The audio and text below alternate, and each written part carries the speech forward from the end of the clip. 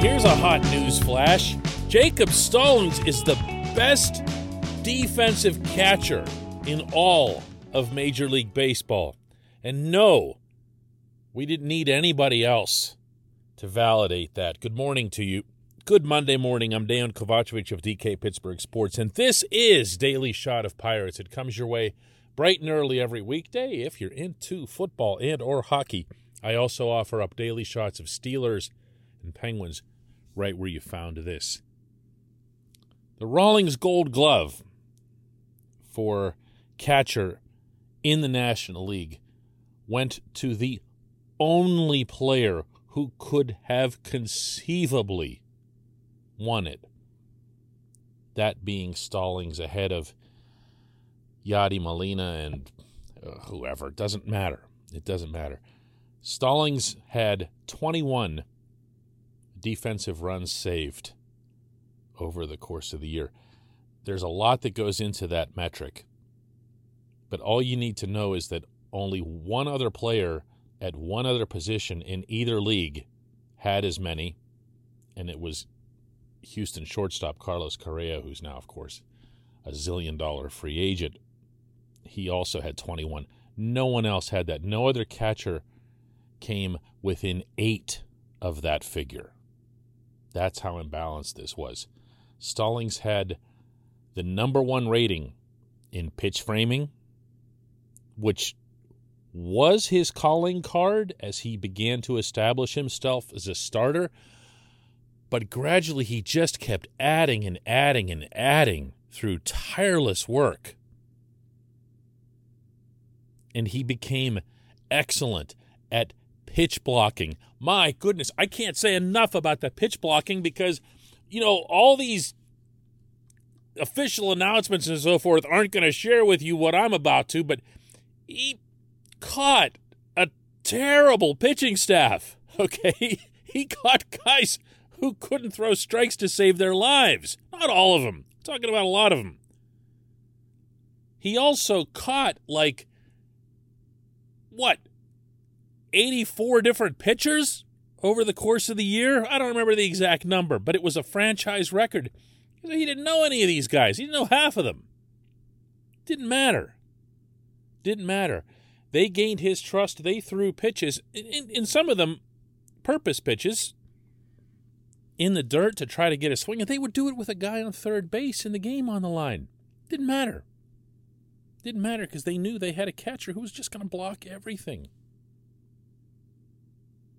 And the stat that jumps out more than any other is the furthest thing in the world from an advanced metric. It's passed balls.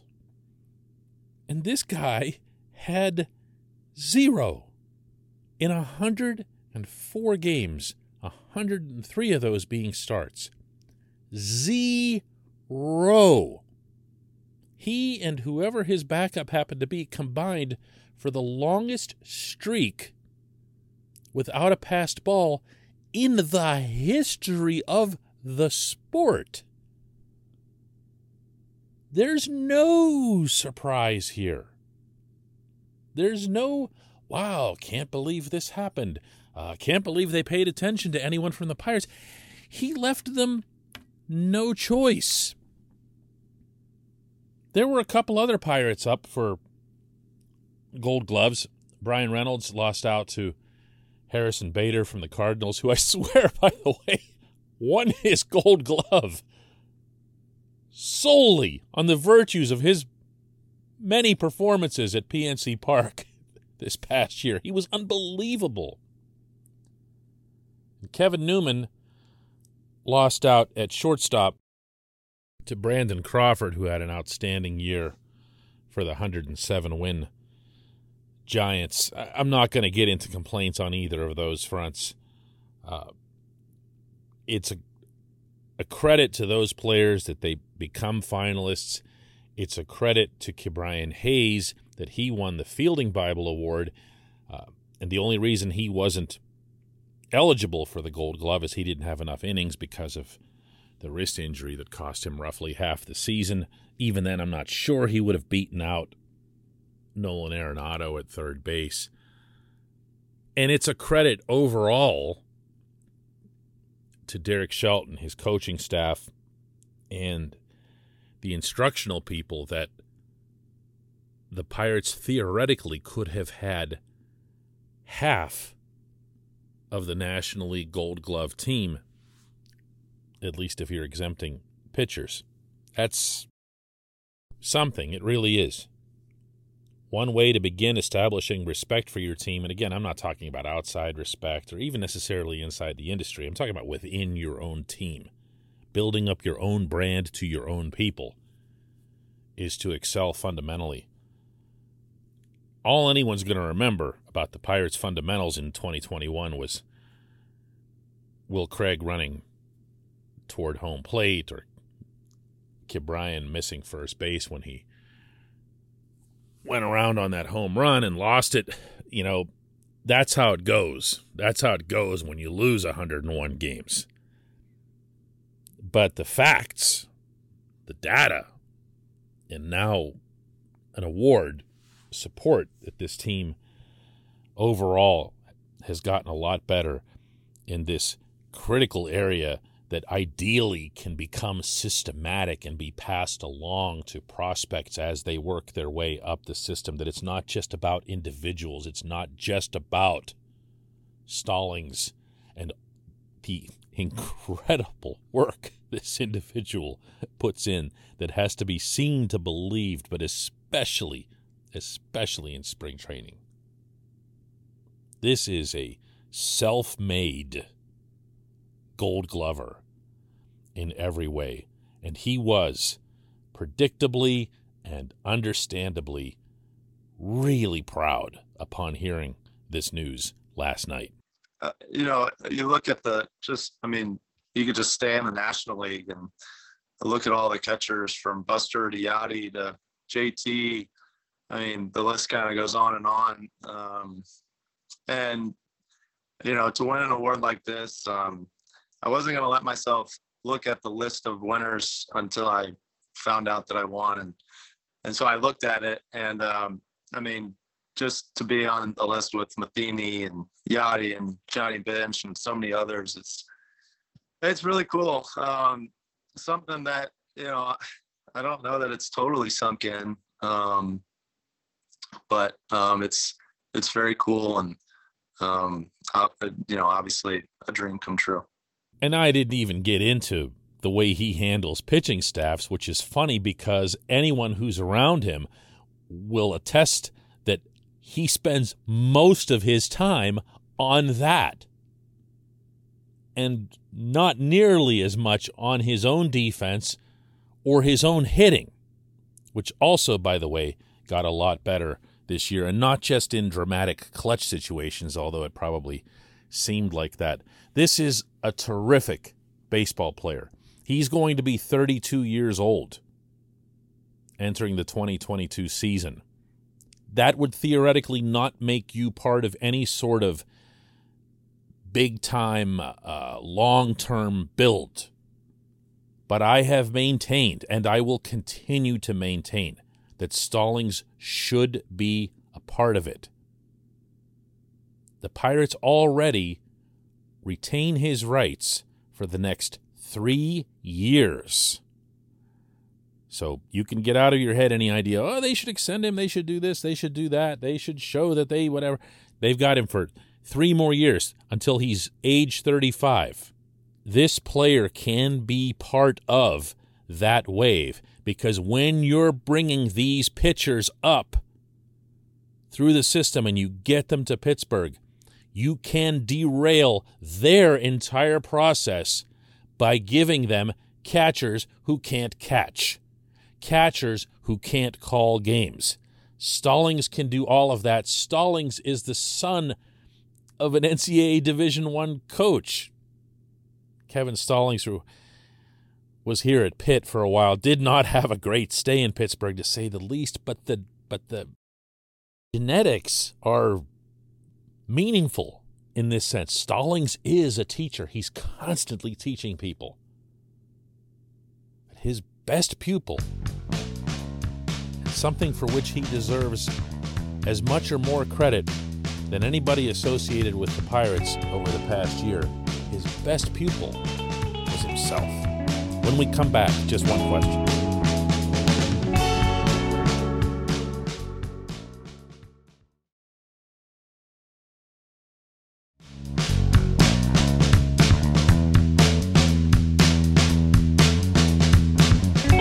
It's time for Just One Question. That's brought to you on this program always by the good people at North Shore Tavern, a proud, independent Pittsburgh business owned by Mike Sukic. And I point this out because there is a difference. There is a difference between the chains and taking care of those who are right here in our community. Mike built Mike's Beer Bar right there on Federal Street across from PNC Park. And right next to it, he added North Shore Tavern.